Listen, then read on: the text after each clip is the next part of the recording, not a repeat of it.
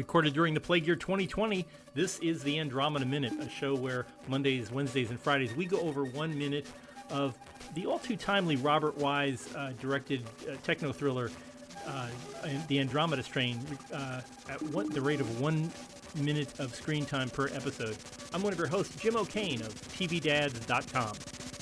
And I'm Rick Bowler, a managing partner for Capital CFO Partners, a strategic advisory firm by day, and a board member for TechCetra, the Texas Electric Transportation Resources Alliance, at other times. Glad to be here, Jim.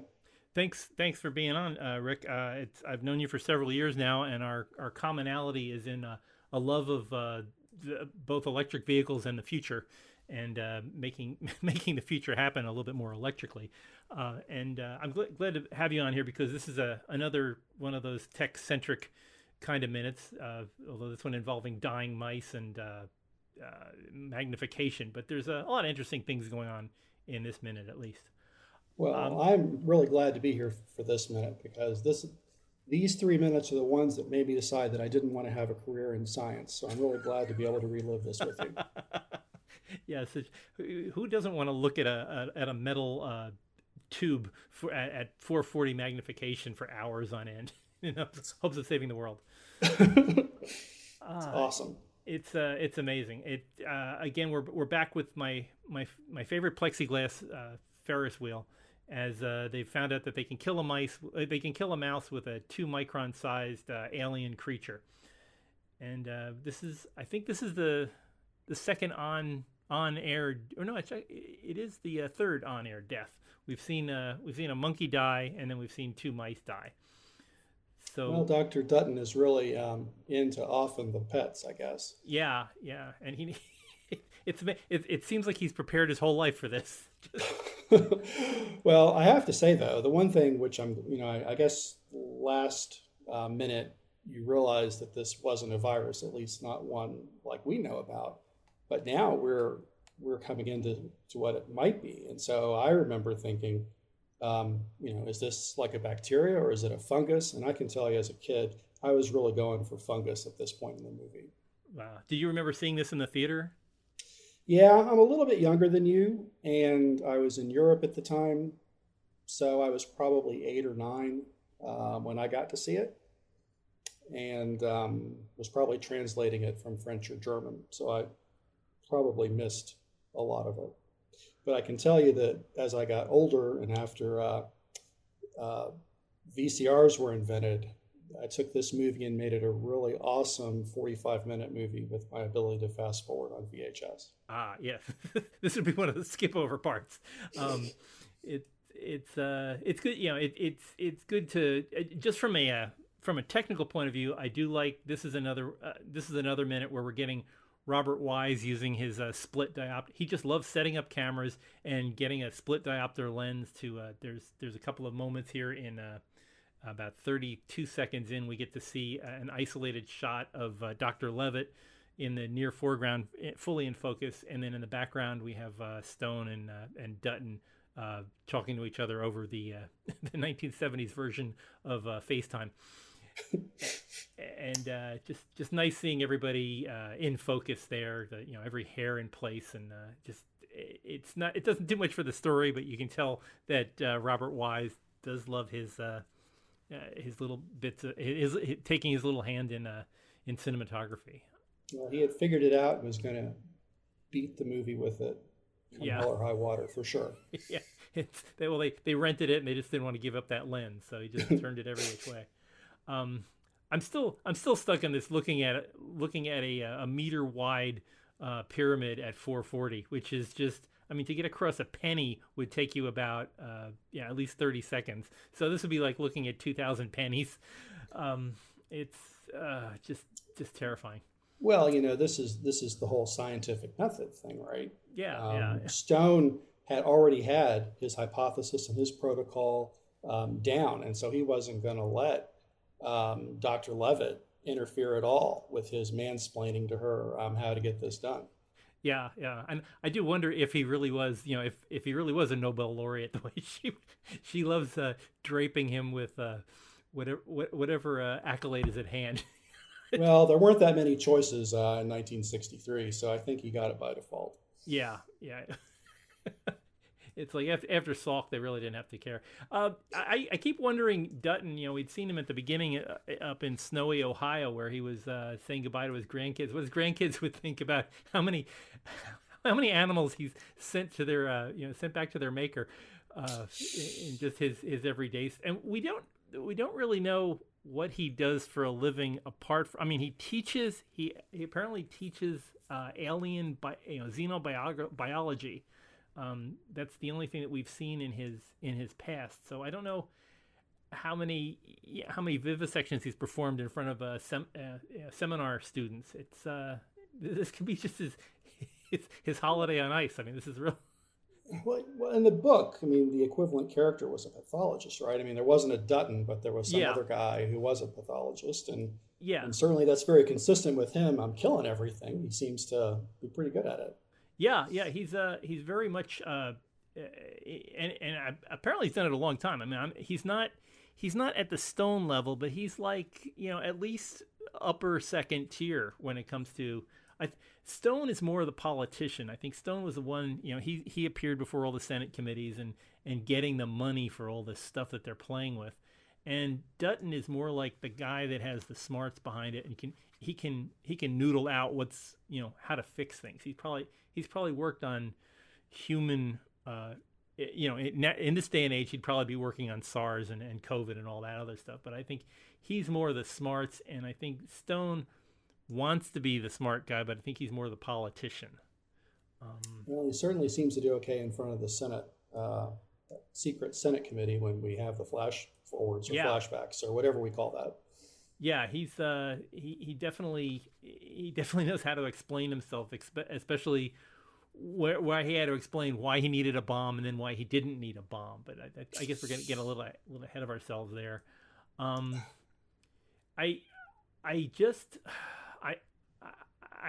don't. Yeah, he does accept more things from Dutton than he does from Levitt, and I think that maybe they have more of a history together. And Levitt is more of an iconoclastic figure, so he doesn't really. She's more likely to fight him, and I don't think Dutton knows how to work Stone more from like, I agree with you, but so.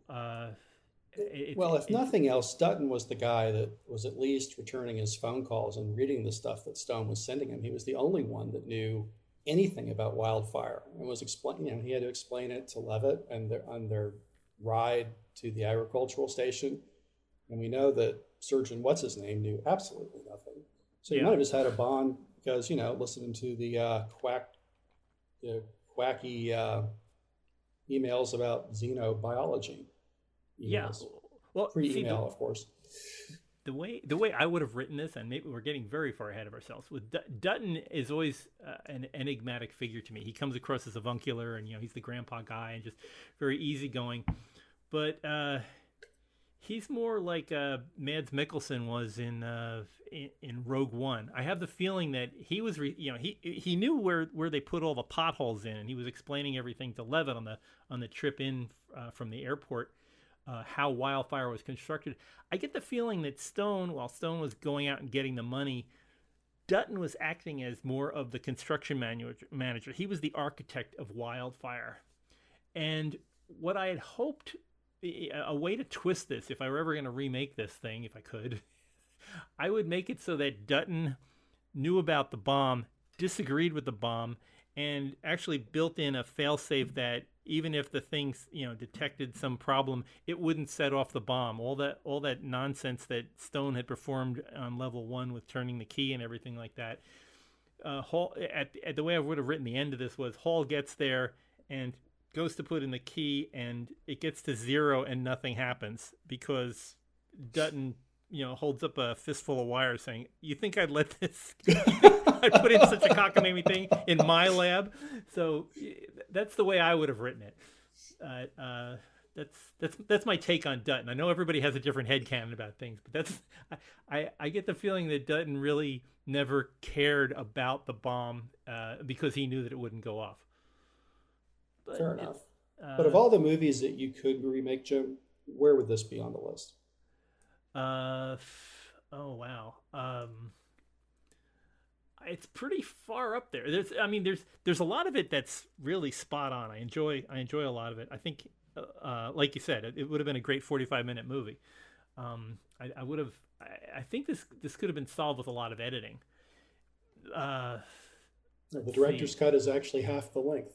Yeah. Well, Robert Wise did start out as an editor, so yeah, it's just this might be near the top of the list. Things I would have fixed. The number one movie I would have changed by altering it would have been the Steven Spielberg movie AI. I think if you've seen that movie, I would have ended it where Haley Joel Osment was in the submarine looking out the window at the Blue Angel at the bottom of the ocean, and that would have been the end of it. I think it just would have been an interesting thing to wonder what happens next. But Spielberg has a tendency of explaining everything, so he had this, and then what happened? Oh, and then his robot mom came back and gave him a wonderful day at the park, and they did all kinds of wonderful things, and he had a wonderful. And it's like it didn't need to be there. It needed to be a little bit more Kubrick enigmatic. But I think AI would have been. What's yours, Rick? What would you have changed in a movie? Oh, hmm. Yeah. See, I wasn't Ah, prepared for that. So, there's so many okay. Well, movies where I've walked away like, wow, that really wasn't great. Um, but it's not like being able to say, Stripes needed to eliminate the entire Germany part. yeah. Because after they got done with boot camp, the entire thing went off the rails. So Yeah, they ran out of things to do, but they had to finish up the movie somehow. I can see that. Yeah, it's I would have liked to have seen.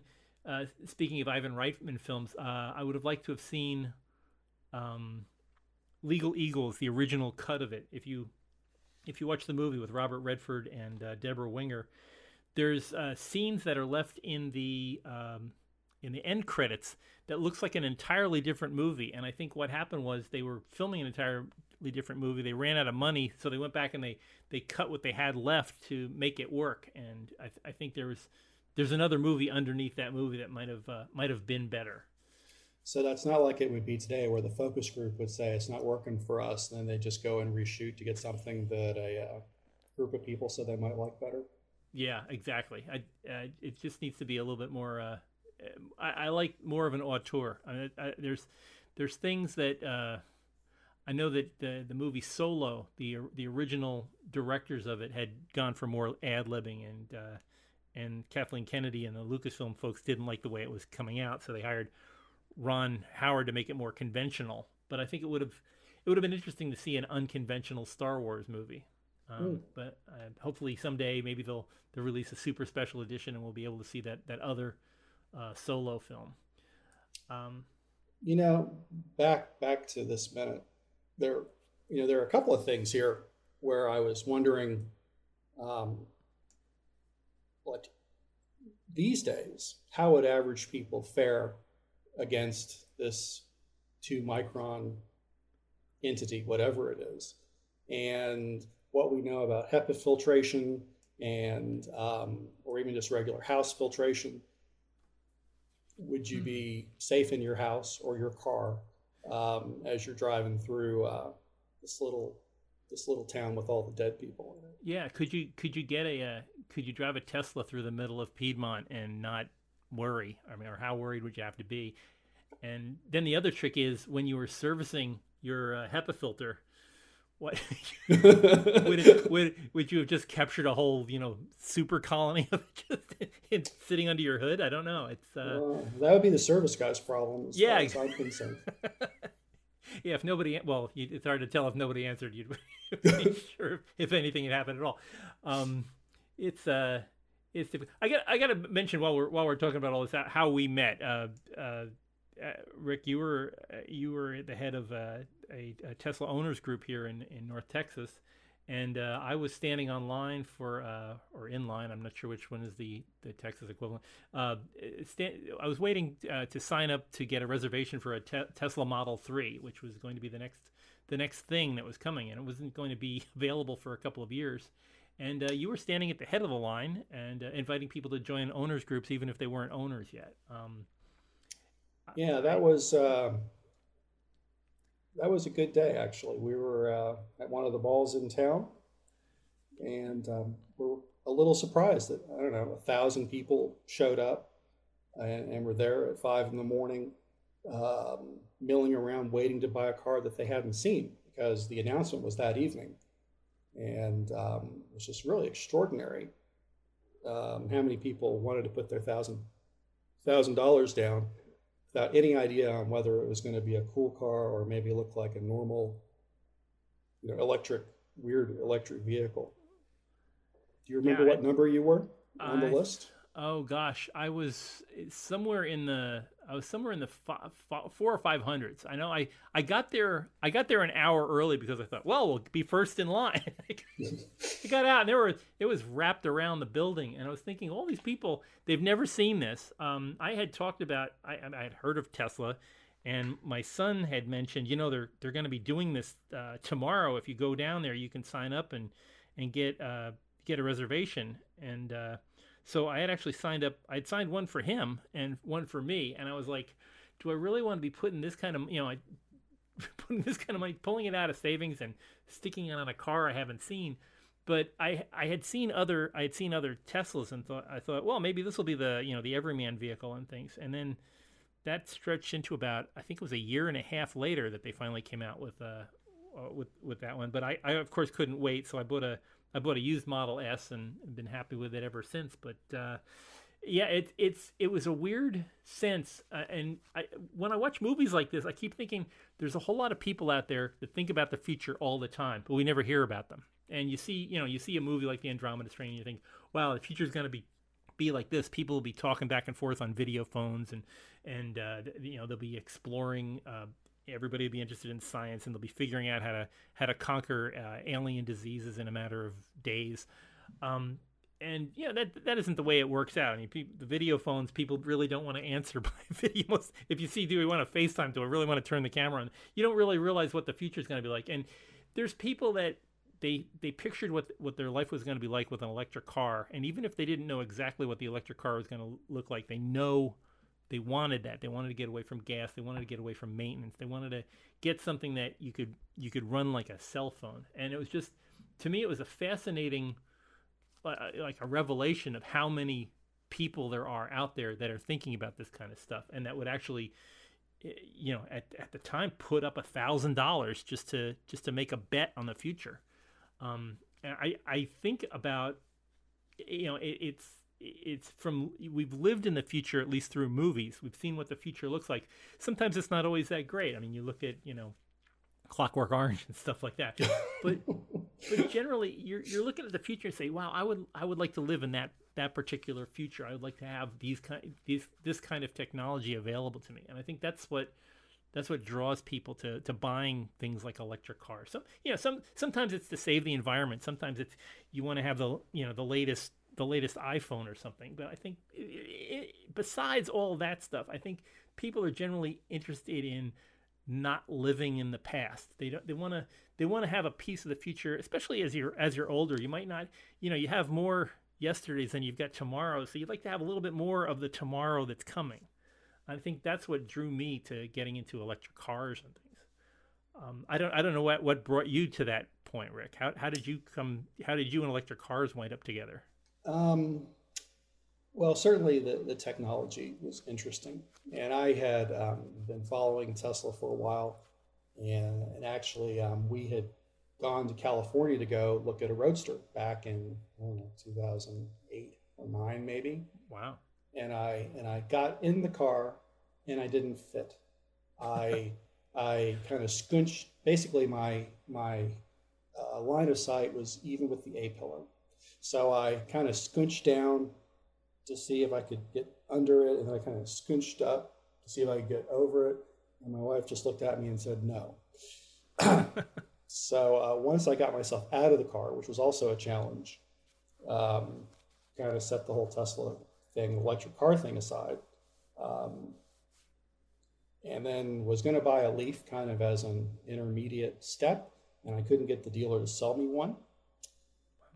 which is kind of where my disdain for car dealers was. It's the seed right there. Yeah. If I didn't have the seed before, it was definitely this. Like, I want to buy the freaking car. I'm like, no, you really want this Rogue? And I'm like, what? And finally, they showed the S. I thought it was cool. We have our original S still, 2012, the last car they made on New Year's Eve. Or at least that's our apocryphal story. And we have a 2017 Model X. Wow. And we've got solar on our house. So if we're not environmentalists, we're certainly conservationists. Yeah, and you're living in the future. I think that we always say this, 5 to 10 years from now, it's not going to be that uncommon. People still stop you in the street when they see your Tesla, and they want to talk to you about it and find out about it. But it's this urge of being in the future, and I think it comes from movies partially. It doesn't all come from movies, but I think when people see something that's really cool, they want to be in that future. We all remember going to Blockbuster and having to wait to see if on a Friday night if you can get the latest release, and it's not there. And now you can press a button on your TV and download whatever movie you ever want to see right there. It might cost you $30 to see the latest release, but it's right there. If you really, really want it, you can get it. And I think that's kind of acclimated us to saying, I don't want to live in the past anymore. I know we're getting a little bit afield of the movie, but this is part of the things that we see in watching these things. It's like these images that we're seeing, they look kind of dated, and they've got the big handsets to call people on the all these push buttons and things like that nowadays we'd have a touch screen, you'd drag and drop stuff. But it's how the past was viewing what future was coming for us. And I say this a lot, but this is what made the future that we're living in right now, the present that we're living in. So when you see new boxes coming down the road like the Teslas, the Model S's, and the Model 3s and things, you kind of get a feel for, well, in 10 years this is going to be the norm, and the weird stuff is going to be having a machine that has a tank full of gasoline in your garage. That's just, you're going to look back and go, really, we did that? So I think this all the general trend of that whole thing is we're looking here at the past to give us ideas of what future we're getting directed toward right now. For sure. You think about the stuff which was going on at the same time as this movie was being made. I remember the commercials on TV for fiber optics. GTE had, no GTE. And imagine this, you can send data through a string of glass, and we've made one 5 miles long. And in the future, we'll be able to send voice over it. I'm thinking, that's pretty cool.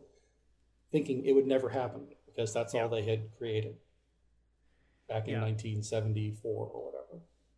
Yeah, no, it was and I can remember in the 90s, Tom,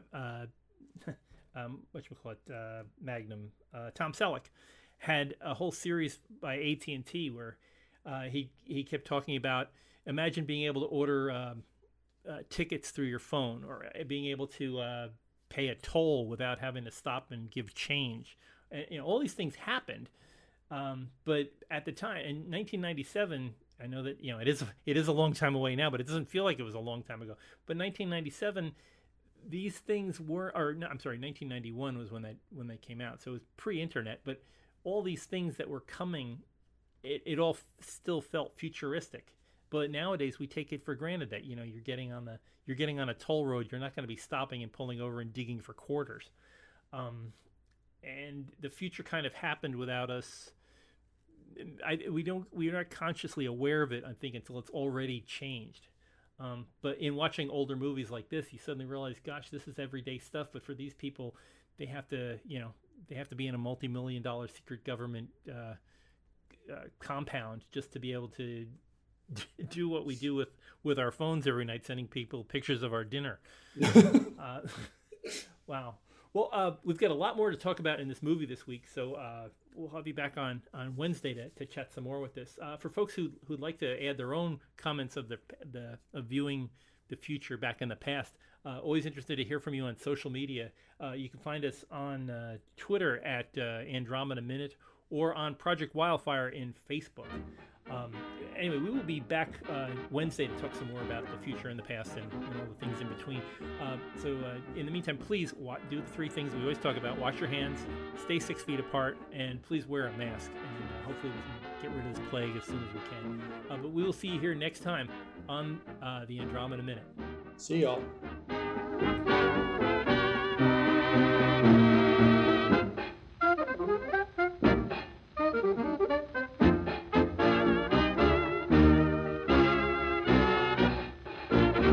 Very flattering. We don't know much more than when we got here.